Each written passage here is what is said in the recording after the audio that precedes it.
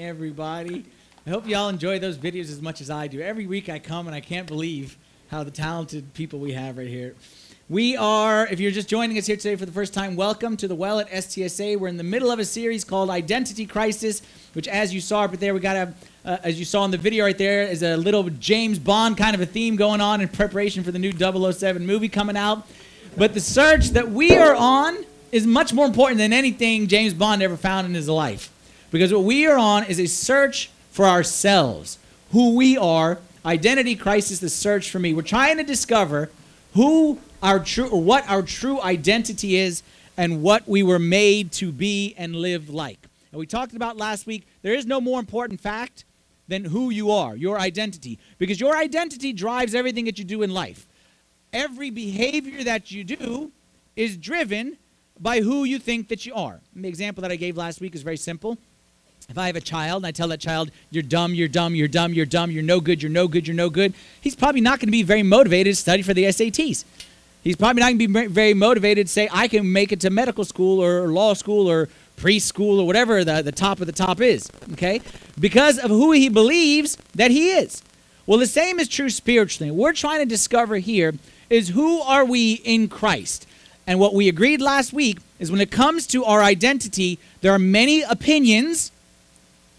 But we don't need opinions. We need facts. Because my parents gave me their opinion as to who I am. My boss gives me his opinion as to who I am. My wife loves to give me her opinion as to who I am, okay? We hear many opinions as to who we are. We tell ourselves who we are. We need to know the truth, is who are we truly. Last week we looked at the first characteristic of our identity is that we are a new creation. And we looked at this verse right here, 2 Corinthians 5:17 says that if anyone is in Christ, he is a new creation. Old things have passed away. Behold, all things have become new. This is our theme verse for this series. Because what this verse tells us, as we talked about last week, is that every one of us was born and then born again. Every one of us was created and then recreated. Generated and then regenerated. And that's what we believe about in Christ means. That's what Jesus spoke about, the famous expression of born again, born again, born again. The expression born again Christian doesn't make any sense, to be honest, because you cannot be Christian unless you are born again.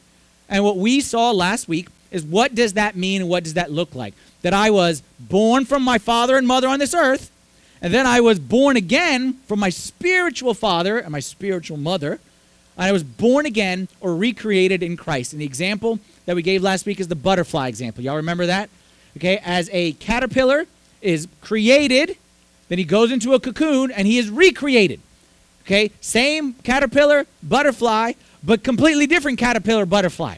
Same with us in Christ. We are created, and then through the waters of baptism, the mystery of baptism, we are recreated into something new. And what we're going to look at beginning today for the next 4 weeks is some characteristics. And I told you, this is not an all-inclusive list. I'm not talking about everything that we are, because I told you the New Testament has 140. In Christ you are. In Christ you have. In Christ. I'm not going to talk 140. I'm going to choose 4 characteristics. And of those 4 characteristics, the one I'm going to talk about today is the most important of them all. It is the one that defines us more than any other of the characteristics that we're going to talk about. And this is going to make logical sense to us if we think scientifically here. Okay, so put on your scientific minds right here and let me walk you through some science, okay? All the people who are into science, whenever I start talking science, they cringe because they know I usually don't say what's right. But watch me on this one. Because this is not just based on science, this is also based on a movie I just saw. Have you seen Jurassic World? Who just saw Jurassic World? Okay, very good. Okay, so not that many people have seen it. Okay, anytime you hear me talking about movies a lot, you know I was on a plane recently. Because on a plane, I do two things. I work, and then I watch movies. So I work until I get nauseous, then I watch movies the rest of the way.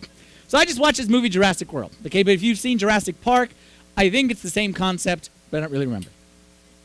In the movie, Jurassic World, there's basically a big, bad, scary dinosaur who's on the loose. Okay, I know. Similar to the first one. But there's this tough guy who's trying to catch him. Okay, and he is like your prototypical tough guy. As I was watching, I felt like I was looking in the mirror, okay, as I'm watching this right here.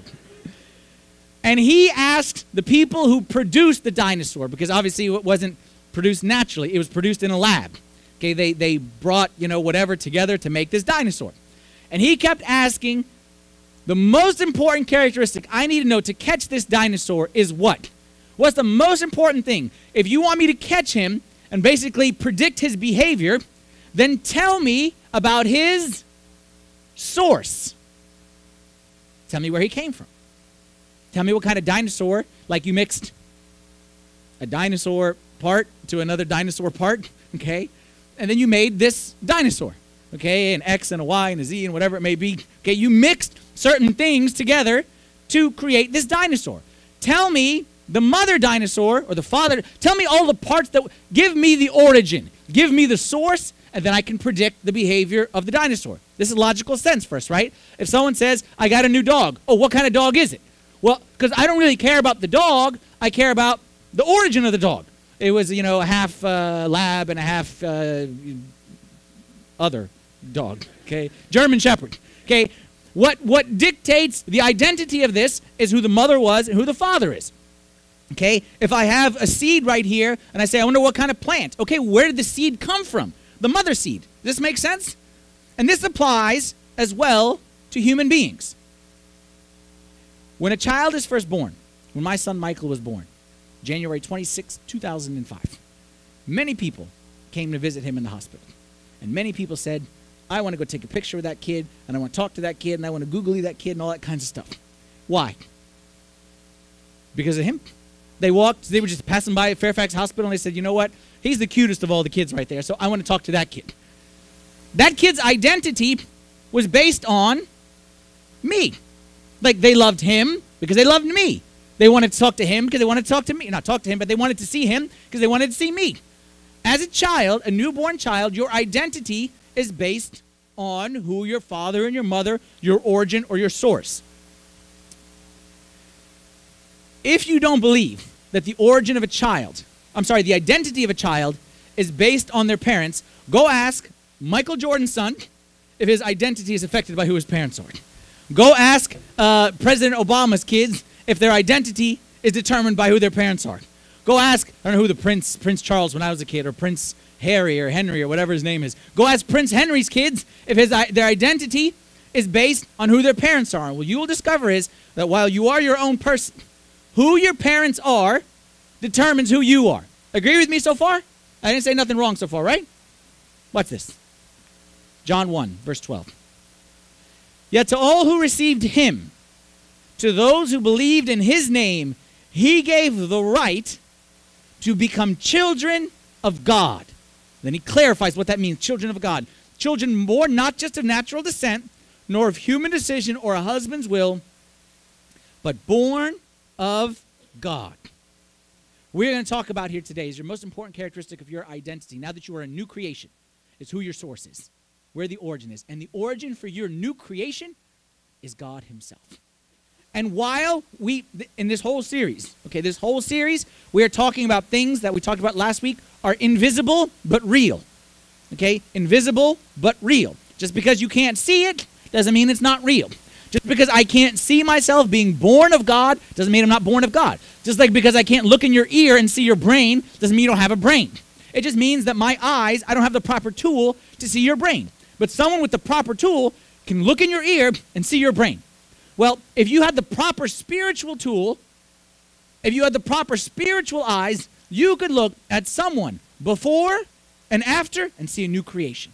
And that's what we have to believe and hold on to, that we are a new creation in Christ. And the number one characteristic of that new creation is that we are born of God. We are children of God. Our primary identity, I am a son, not of Michael Jordan, not of President Obama, not of the King of England. I am a son of the great King of the universe. Based on that statement, based on that verse, I want to go one big idea of what does that mean. Then I want to try to break it down into 3 practical applications. One big idea. Here's the big idea. As a child of God, my identity is based on who He is, not who I am. As a child of God, my identity is based on who He is, not on who I am. You may go to England and you may see a whole bunch of little kids, and they may all look the same. Here's a child of the king, and there's a child of a servant of the king, and there's a child of a homeless guy right there. They may all look the same. They may all be playing the same game. They may all be in the same English class. They may be all looking whatever the same, but they are not the same. They are not the same. Their identity is different. They are different because of who their parents are. Even though they may all be the same, they're not the same because their identity is not based on who they are as much as it is based on who their parents are. The same is true of us. You walk around in this world, and there are people, we all look the same. We all look the same. You walk around, we all look the same. All have the same ups and downs, problems and struggles. We all look the same. But we must never forget that our identity is eternally different than the rest of the world. Eternally different. Our identity in Christ is that we are children of the great King. And no matter, even if we look the same on the outside, we know that on the inside, we are different. These children right here, these children all playing together. This one, they're all playing in the sand. But this one, you don't realize it, but you are rich, son. How am I rich? Because your father is rich. You are powerful. How are you powerful? Because your father is powerful. You have authority. How do you have authority? Because your father has authority. Well, we as children of the great King have the same. We may look the same as everyone else, but I am rich, and I am eternally rich. Why? Because my father is eternally rich. I have power, and I have authority, and I have strength, and I have joy, and I have hope, and I have all these things. Why? Not because of me, but because my father has all these things, and I am my father's son. Watch this verse. I'll show you a great verse. Galatians 4, verse 4 through 5. This is the little orphan Annie verse for you right here.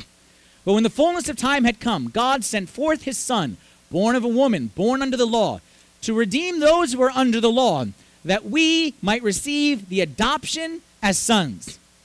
That we might receive adoption as sons. That key word there is the word adoption. What's the difference between an adopted child and a natural child? What's the difference? An adopted child versus a natural child. What's the difference? The difference is one is by grace, what another is by nature. One is by grace, what another is by nature. The natural child was born a natural child, and they're by their nature, like they have everything, that they inherit everything by their nature. An adopted child was not born rich, was not born into the wealth, was not born into the power. But at some point in time, the father looked out over the crowd and said, I adopt you into my family. You were not born into my family. You were born out there. And you are not rich, and you are not powerful. Actually, you're weak, and you're sinful, and you got all kinds of stuff. But I choose you, and I bring you into my family. So everything that my natural son has, I give to you. He by nature, you by grace. That's what I say is the little orphan Annie verse. 50 years down the road, maybe not 50 years, 5 years down the road, little orphan Annie, no one could tell that she's adopted. She has everything that the natural kids had. But she knows that it's not because of her, but it's because of him who adopted her. Verse goes on, verse 6. And because you are sons, adopted sons, because you are sons, God has sent forth the Spirit of his Son into your hearts. Did you catch that one? Because you are sons, he sent forth the Spirit of his Son into you. Because what he is by nature, you've been given by grace. That you may cry out, Abba, Father. Therefore, you are no longer a slave, but a son.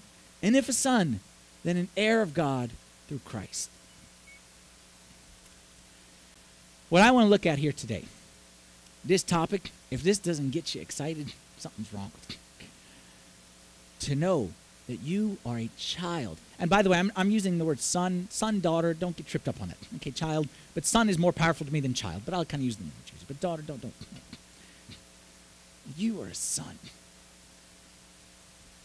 And what God, the Father, gave to his Son, by nature, because he's his Son, he has said to you, come, be adopted into this family. Another picture that the New Testament draws for us is a vine grafted in to the stem or the root. Okay, so here's a tree and it has all these branches. And then I see this poor little pathetic branch over there. And I bring that branch in and I graft it in. I tie it in. So that a year from now, 2 years from now, someone would come and they'd never even know there was a difference. But I know that this branch did not deserve it and did not own it and did not earn it by any means. But because the Father loved it, brings you in and says, everything that the natural branch has is now yours as well. What I want to look at here today is, what does this mean practically? Because you have been given the Spirit by which you cry, Abba, Father. And you do. You stand up and say, Our Father who art in heaven. And you say that expression, Our Father, and we take that for granted. We take it for granted because we say it a bazillion times a day. We take it for granted. What does it mean? That I can look at the creator of the universe and say, not sir, not master, not thou, but I can say daddy. What does that mean? 3 applications for that. Maybe you've never thought about what that means. But I'm telling you, that idea of I can call God my Father. See, here's the problem. For some of us, I tell you, call God your Father, you're adopted as his son, that conjures up negative images. And this is why anytime someone comes to me and talks to me about, you know, I don't trust God, I don't want to have anything to do with God, and God hurt me and all this kind of stuff, I always go and say, can I ask about your relationship with your Father? And 9 out of 10 times, people think, like, how'd you know? It's not because I'm very smart, but it's because whether we like it or not, you associate God, your heavenly Father, with your earthly father. And dads, let me talk to you dads or future dads, we have a great responsibility, Dad. We have a great responsibility because our children will associate the creator of the universe with how we are. So when people say, I don't trust God will come through on his word, you know why? Because most likely their dad didn't come through on his word. People say, I don't think my dad can forgive me, can love me again. It's because most likely their dad didn't love them or forgive them again. We have a great responsibility right here. But my point here for us, oftentimes we don't think about what it means to be a son of God or a daughter of God. Or we think about it in a negative way. Because being a son in my house meant being a slave. It meant being abused. It meant being neglected and nobody cares. Well, I'm here to tell you that being a son of God is the greatest thing that ever happened to you. And I'll give you 3 reasons why. But here's what I need to do today. Y'all have to bear with me today. When you talk about something, like what does it mean if you have children? Describe what it's like when you have a child. You can't describe it. Words can't describe the feeling I had when I saw my boy. Okay, when I saw my boy, my wife had a C-section, so when they pulled the boy out of her stomach, it was like an alien movie right there. It was like, boom. And I was like, it's gross, it's nasty, hose him down, whatever it is. And then they brought him to me. And I'm telling you, Mary Ann, because like I said, she had a C-section, so she was out for 2 hours after that. Okay, like she had it, she hugged the kid, whatever it is. 5 minutes later, she was out. Me and that kid sat in the hallway of Fairfax Hospital. In the hallway. Okay, we sat in the hallway. They were trying to move us from one room to the other. And that 2 hours was like a minute. Because that's my boy. Words can't describe what it means to have a son. Would you all agree? Sometimes you need to draw a picture. So we're going to look at 3 pictures today. Because Jesus at one point in time, in Luke chapter 15, drew 3 pictures for us. He told us 3 stories, also called parables. But parables just a story. He told 3 stories of what does it mean that you are my son or my daughter and I am your father. We're going to look at each of these 3 stories and hopefully paint a picture for us of what does it mean for us. The first lesson for us is number 1. I am continually accepted, not based on my work, but based on my identity. I am accepted, not based on my work, based on my identity. Show of hands, be honest, confess. How many of you have ever felt at one point or another in your life that, you know what, you're just not good enough for God? You're just not good enough. Like you've just gone too far that, you know what, that's pretty much everybody, okay? We've all been there. I'm not good enough. God is done with me. I've gone too far. I'm not worthy. We've all felt that way. You know why? Because the world around us is performance-based. Okay, and I'm not trying to change that. That's the way the world is. That's the way, if someone what have you done for me lately? You're a great employee, but you ain't done nothing this past year. What have you done for me lately? You're out the door. We're all about value added, aren't we? Value added. What value do you add to my life? What value do you add to my company? But is that how it works with God? Is God a value-added God? And he judges us based on what we produce for him?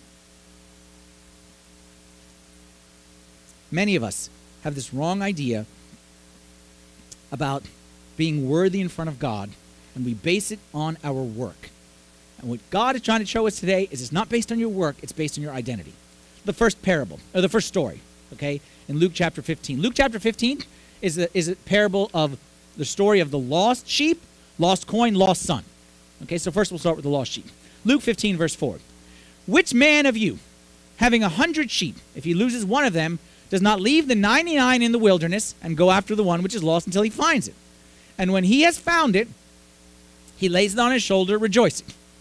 Basically saying, you have 100 sheep, you lose one of them, you don't just stand there and say, oh, well, 99 out of 100 is not bad. You go after that one sheep, and you rejoice when you find it. And when he comes home, he calls together his friends, not just he's happy that he found it, he calls together his friends and his neighbors, saying to them, rejoice with me, for I found my sheep which was lost. And I say to you that likewise there will be more joy in heaven over one sinner who repents than over 99 just persons who need no repentance. Story needs no explanation. Guy lost his sheep, and most of us might think, okay, what's the value of one sheep? Well, it had tremendous value here. Now, forget about the value of the sheep. I want to ask you a different question. Think of it this way. How do you think the sheep got lost? How do you think the sheep got lost? The guy had 100 sheep. He moved from point A to point B. 99 of them seemed to have no problem. One guy went left. How did the sheep get lost? Whose fault was it the sheep got lost? The sheep. It's logic. It's the sheep's fault. It can't be the shepherd's fault. I mean, he's 99 out of, like 99% says that he was right. And that one dumb little sheep said, no, I think left is the right way. Whose fault is it is the sheep got lost? It's the sheep's fault. He's a dumb sheep. And it's his own. He deserves it. He deserves it. You know what? You're going to stray. You're not going to follow me. You deserve what you get, man. You deserve to get eaten by the big bad wolf. You deserve to not be able to cross over the river. You deserve it. Everyone would agree. That sheep deserves it. Why would the shepherd go after it then? Simple. Because it's my sheep. Why would the shepherd go after the sheep? Because it's mine. A sheep would be branded. Say, property of whoever. Once that brand is on there, even though he's not the sharpest knife in the drawer, he's my not sharpest knife in the drawer. And I'm responsible for him. And I took this job as a shepherd knowing that not all of them are the most clever sheep in the whole wide world. But he's mine. And because he's got my name, because he's got my brand, he's my responsibility. And you know what? I'm going to get him to the other side whether he likes it or not. And I will chase after that sheep. And nothing that sheep can do can make me not go after him and chase him. Because in the end, he's just a sheep. Look, I'm going to tell you the best news ever. I'm going to tell you something that when I discovered this revelation from God, when I discovered this, it is the most freeing and liberating fact that you will ever know. And I know it doesn't sound like it at first, but trust me, if you really understand what this is, this will be the most freeing thing for you in the whole wide world. And that is this, that I will never be good enough. I will never be good enough. It sounds negative, and it sounds like, no, it gives you nothing to strive for. No, the most freeing thought in the world is to say, I know, God, I will never be good enough in your eyes. But that's not why you love me. That's not why you saved me. That's not why. You didn't do any of those things because you knew that I would be good enough one day. I'll never be good enough in God's eyes. And that is so freeing. See, I remember the beginning of my priesthood.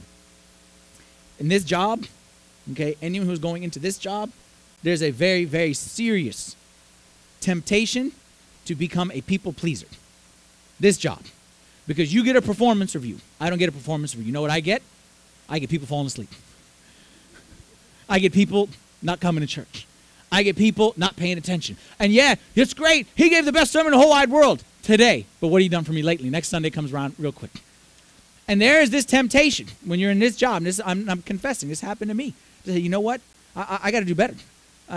You know what? I didn't prepare enough for that sermon. I got to prepare more. I didn't visit enough people this week. I got to visit more people. You know what? This person needs help. I got to go help that person. And I got to be there. And I got to be there. And I got to be there. And I got to be good enough. Not because it's about the people, but because about God. God ordained me as a priest. I say, you know what? I want to do a good job. So I got to do more. I got to do more. I got to do better. I got to do better. This, what I'm saying, is a recipe for disaster. This is a recipe for disaster. And I still remember when I came to the realization that nothing I will ever do will make me good enough in God's eyes. But that's not why he loves me. He doesn't love me because of who I am. He loves me because of who he is. My identity as a child of God is not because of me, but because of him. And once you realize that, I remember one time specifically, I'm preparing for a sermon. I used to do this it's probably like a 3 or 4 year period. I used to do this every time I give any sermon. Every single time. I used to remind myself of this. I'd say, okay, God, if I give the best sermon in the whole wide world, like I knock this sucker out of the park. Like people are crying and cheering at the same time. Like I knocked this one out. Will you love me anymore? God says no. I say, okay, God, what if I bomb and I'm a disaster and people leave, okay, like during the talk? Not even someone comes and rips the microphone and says, enough with you. Will you love me any less? And God says, no. Okay. Now I'm ready. Now I realize where I belong. That I'm accepted not by my work, but by my identity. Ephesians 2:8. For by grace you have been saved. There's that word grace again. For by grace you have been saved through faith, and not of yourselves. It is the gift of God, not of works, lest anyone should boast.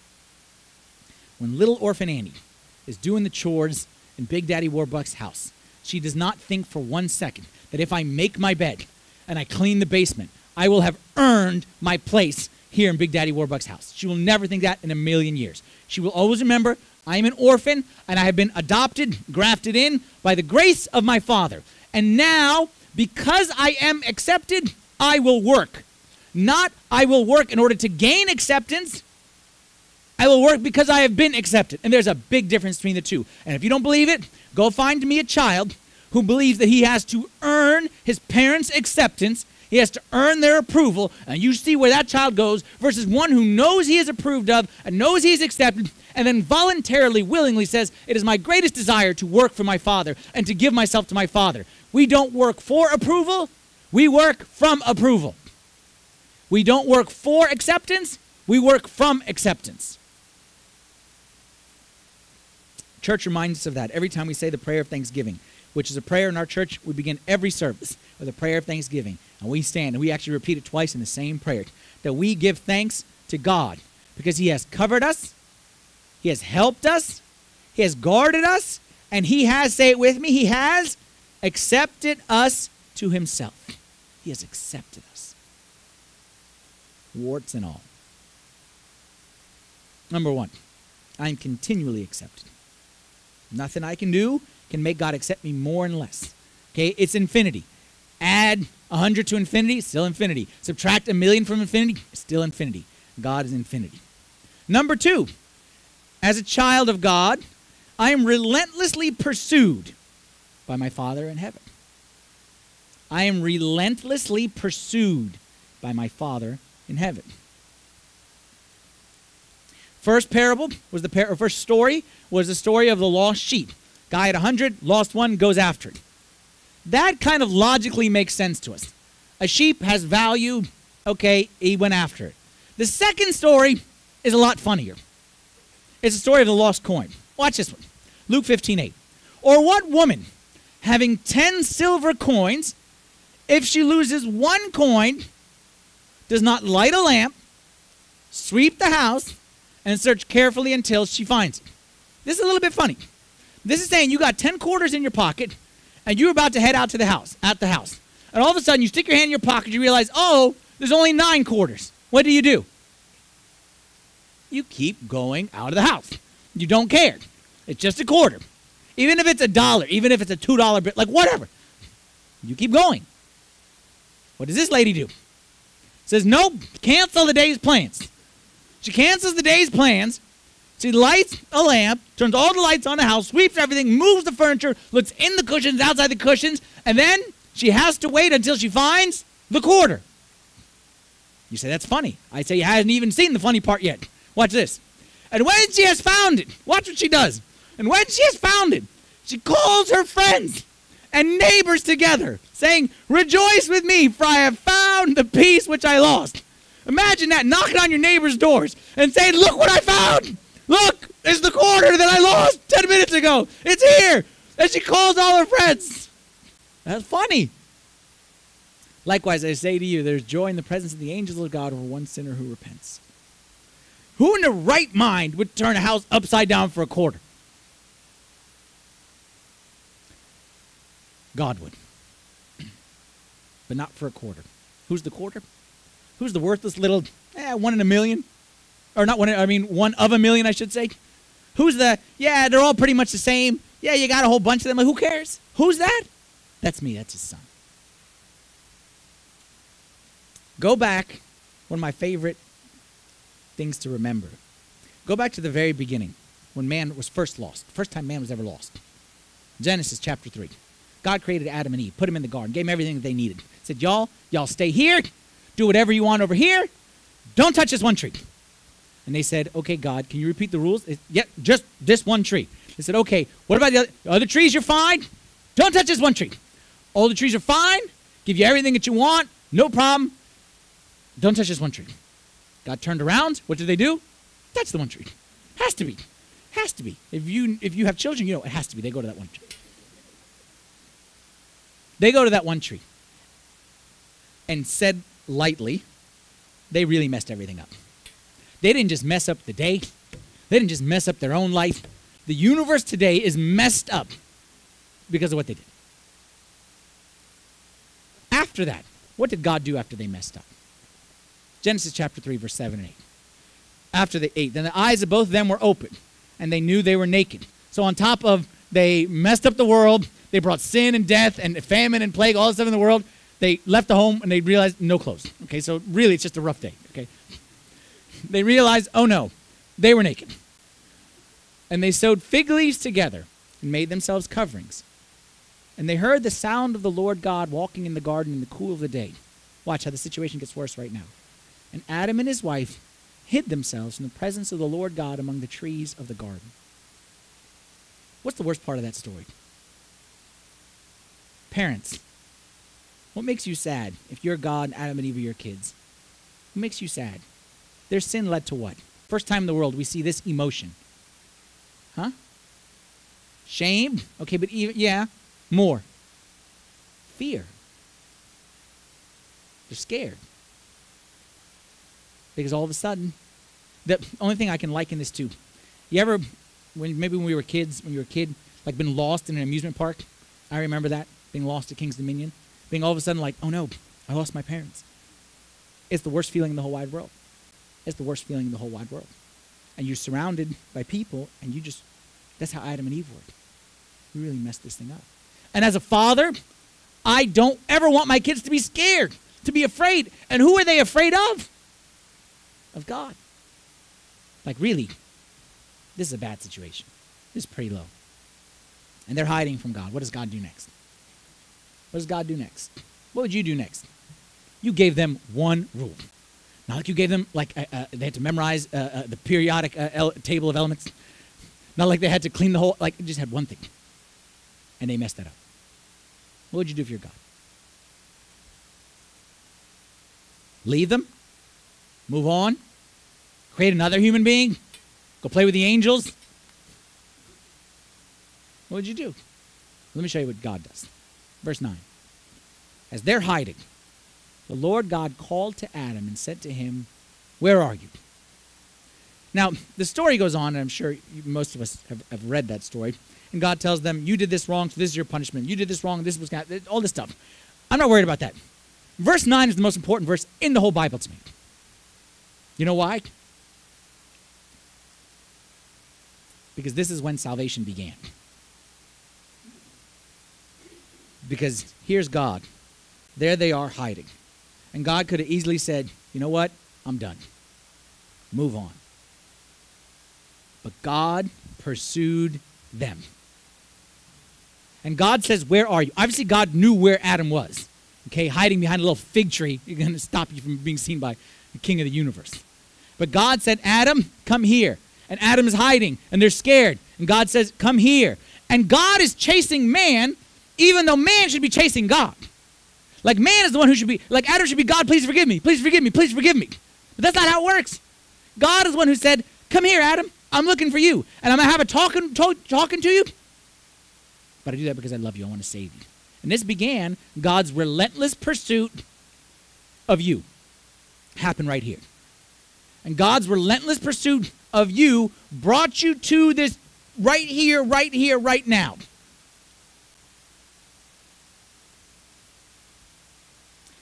Why would God turn the world upside down? Which he did. The same way that lady with the coin turned the house upside down for the sake of one person. You know why? As a father, my success is tied into my son's success. Would you agree with that? Like if you see my son, regardless of what he's done, regardless of you say, well, he's good or he's bad, if you see him dying in the street of starvation, you would say, I messed up as a dad. Would you agree? Regardless. Like let's say, no, I could say, no, he's bad. You say, come on, man. You're supposed to raise him. You say, no, he disobeyed me. You're supposed to, like, it's your responsibility to teach him right and wrong. My success is tied into my son's success. If my son fails to succeed, I am a failure. And by the same token, any father would agree that my joy and my pride is that my son is better than me. That's what I want. I have this degree, I want my son to have a better degree. I have this kind of life, I want my son to have a better life. Like everything that I have, I want my son to have better than me. Once I put my name on the boy, and I put my name on the back of his jersey, and he has my name on him, then he is mine forever, and I am invested in his success. The same is true for God with us as human beings. Once God says, you are my son, I give birth to you, I create you, I recreate you. Once he says that, then he is invested in our success, and ultimately it is his own success that is determined by our success. Even though not really, because God obviously is successful, but you know what I'm trying to say. Said another way, there's never a point where God says, you're too far, you're too bad, you're too lost, you're not worth enough for me. There's never a point because you have his name. And once you have his name, then he wants to make you successful. And like I said, some of you, the reason why you're here today is because of God's relentless pursuit. And you don't even know why you're here. You're just here because God just kind of works something in your life, and you think so-and-so invited you, and you don't know why. You've gotten invited to church a bazillion times, and you don't know why you came today. Well, I'm telling you why you came today. Because God is screaming out to you like he did to Adam. Where are you? And yes, there's repentance, and we have to correct the mistake right here, and yes, you have to repent, and like all that kind of stuff. But in the end, you're my son or my daughter, and because you are my son or my daughter, you have my name on you. Then I will continue to pursue you, and I will never let you go. No matter how bad you've been or how far you've gone, there's always a way back. And that leads us to our third and final lesson from being a son, is that I am preemptively forgiven because I am a son or daughter. I am preemptively forgiven, meaning I am forgiven even before. Last story, Luke chapter 15, verse 11. We had the lost sheep, lost coin, and the last one is the lost son. And then also famously known as the prodigal son. Okay, we won't read the whole thing because it's kind of long, but just some of the highlights here. Starts this way. A certain man had 2 sons, and the younger of them said to his father, Father, give me the portion of goods that falls to me. So he divided to them his livelihood, and not many days after, the younger son gathered all together, journeyed to a far country, and there wasted his possessions with prodigal living. Most people call this the story of the prodigal son, okay? And you can say that. I like lost son better, but that's okay. What does prodigal mean? Sometimes we think prodigal means like bad or rebellious. He was the prodigal son, meaning he was the rebellious son or the bad son. That's not what prodigal actually means. Prodigal actually means like wasteful or lavish or excessive. And that's why they call him the prodigal son, because he was prodigal with his living. He received all the money from his father, the inheritance, and then he just wasted it. So he was wasteful. He was excessive, like he was lavish. That's what it means by he was the prodigal son. This boy was prodigal with money. But the question that I have for you is, where did he learn to be so prodigal from? You know where he learned? From his father. Because his father was also very prodigal, but not with money. Fast forward the story. The son realizes he made a mistake, and the son comes back. Verse 20. And he arose and came to his father. And when he was still a great way off, his father saw him and had compassion. Watch the prodigal, excessive, wasteful now. And he ran and fell on his neck and kissed him. And the son said to him, Father, I have sinned against heaven and in your sight, and am no longer worthy to be called your son. The father doesn't even listen to what the son said. The father said to his servants, Bring out the best robe and put it on him. Put a ring on his hand and sandals on his feet. And bring the fatted calf here and kill it. And let us eat and be merry, for this my son was dead and is alive again. He was lost and is found, and they began to be married. Look, I'm all about second chances. I'm all about compassion and all that kind of stuff. That's great. This is too much. You're not going to find this in any parenting book. No parenting book is going to say that when your son asks for the inheritance and in essence spits in your face and goes out and takes all your inheritance, and how does he invest your inheritance that you worked your entire life for? He squanders it. He squanders it all. And then he comes back to you. No parenting book will tell you to do this. He ran to him. He hugged him. He kissed him. He got a robe. He got a ring. He got new sandals, which is a big deal. And he got the fattest calf, and he had that sucker slain, and they threw a party for him. I'm not trying to talk about what the dad did, because that speaks for itself. But I want to just ask you a different question. The father forgave the son, correct? When did he forgive him? When did he forgive him? When he came back? When he confessed? When he apologized? When he made amends to his problem? When he made restitution? He returned the money? When did he forgive him? Before he was even born. This child was forgiven before he was even born. I'll tell you how I know. Because you as parents, you did the same thing. You as parents, you had a child, and I'm telling you in advance, you have a child, and that child is not going to be on his best behavior, especially early on. He's going to cry. He's going to spit. He's going to poop on himself, maybe on yourself. What do you say as a parent? No, I can't accept it. Okay, if he apologizes, then I'll forgive him. What do you say as a parent? You say, I know what he is going to do, and I'm saying in advance, before he is born, I forgive him. I am choosing to forgive my child before my child has even committed the sin. That's what the father did. And that's what our Father does. And actually, I said the child and the poop and the spit, our Father in heaven knows you will ignore him. You will reject him. You, like the prodigal son, will run so far away from him and say, God, I want nothing to do with you. You will curse him. You will tell all your friends about how he is a bad dad and he cannot be trusted. And God knows that, and God knew that, and God said, I preemptively forgive you, because before you were born, I died for you.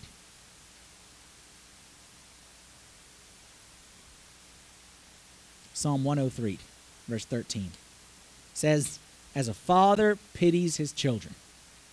Pity's like compassion, not pity in a bad way.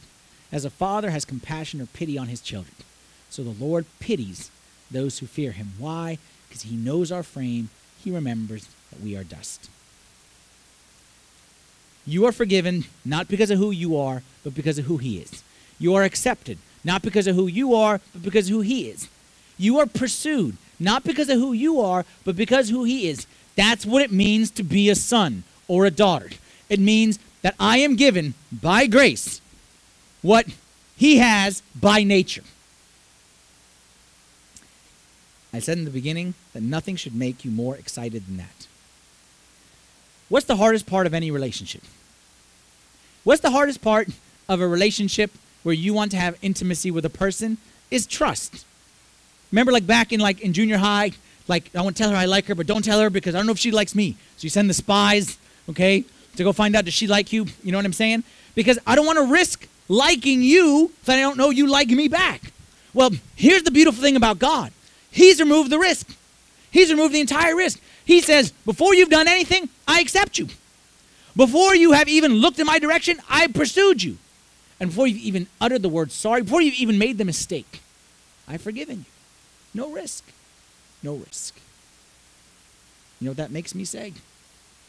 That makes me say what John the Beloved, the closest one to Jesus, 1 John chapter 3, verse 1. Here's a good memory verse for you.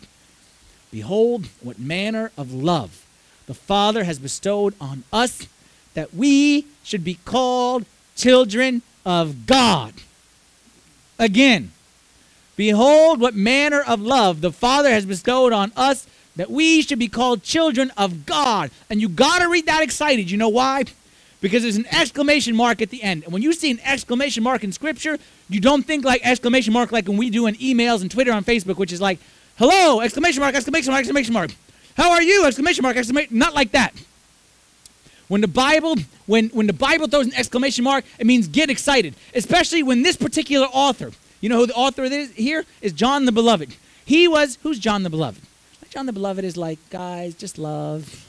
You know what I mean? Like, just love. You know, like he was like the easy guy. Like Peter was the fiery guy and St. Paul and stuff. John, just love. And he was leaning on Jesus. You know what I mean? Like, but here, he gets pumped up. And you get this quiet guy, you get him pumped up, and he says, why am I pumped up? Because you don't realize I'm a child of God. What's the big deal? What's the big deal? It means that no matter what I do, no matter where I go, no matter how far, I am branded. This says Son of God. And because I'm his son, I'm always welcome in his home. And because I'm his son, it's not based on what I do, it's based on who he is. Because I'm his son, I have infinite value and infinite worth. I'm a son of my Father. And that's what it means. Last story. It is not a Bible story. This is a true story. Some maybe y'all heard me tell this story before. Once upon a time, I was away at another church, visiting another church several years ago. And I was getting ready to go up on stage, okay, and give a talk.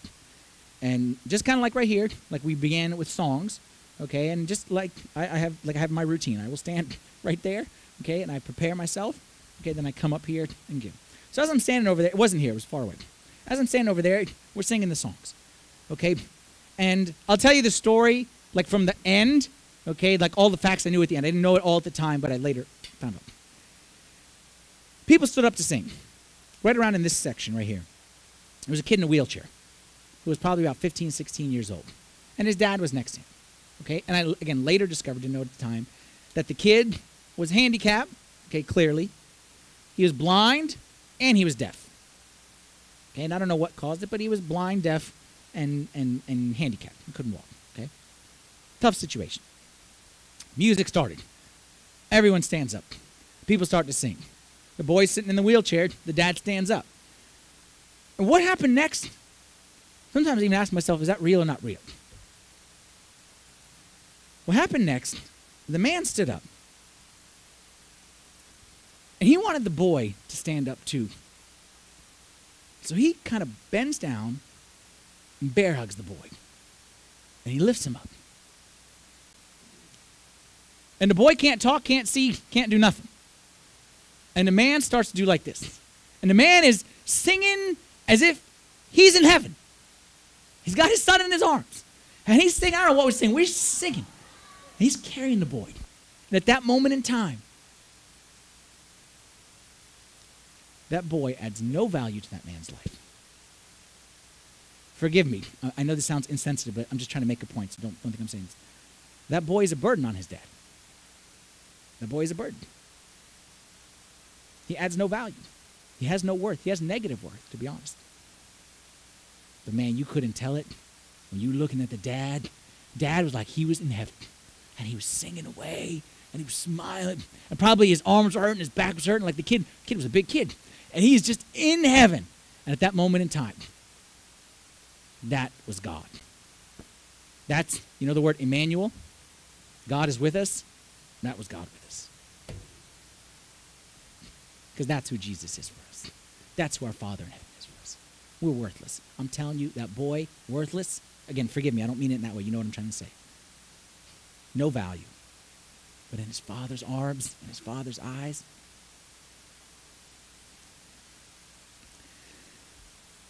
that one fact, believe me, just believe me on this one. Understanding that one fact can change your life. Believe me, it changed mine. And I've seen it change other people's lives. When it clicks, when you get it. That my identity is not based on me. It's based on him. And I'm continually accepted. I am relentlessly pursued. And I'm preemptively forgiven from now to the end of all eternity.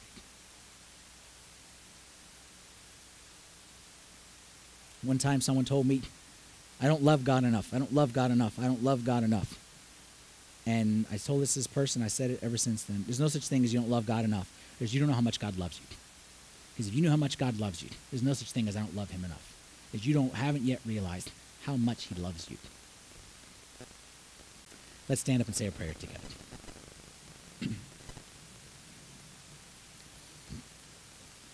In the name of the Father, and the Son, and the Holy Spirit, one God, amen. Lord, what words can we say to describe your love? Thank you for your love. To thank you for the sonship that you have given to us. Lord, you are not in need of our sonship. We're the ones who need your fatherhood and your lordship.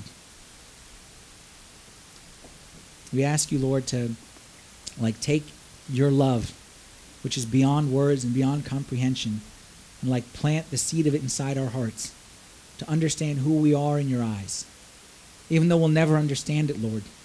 But just to let us take another step into understanding it so that we can live based on that love.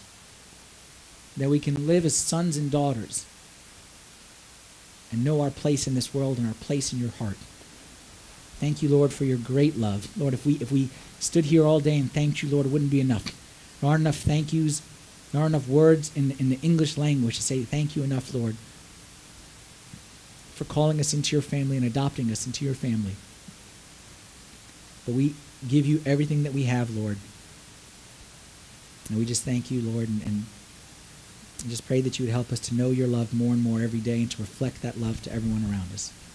We pray this in the name of your Son, with the prayers of all your saints. Lord, hear us as we pray thankfully. Our Father, who art in heaven, hallowed be thy name. Thy kingdom come, thy will be done, on earth as it is in heaven. Give us this day our daily bread, and forgive us our trespasses, as we forgive those who trespass against us. And lead us not into temptation, but deliver us from the evil one. In Christ Jesus our Lord, for thine is the kingdom, the power, and the glory forever. Amen.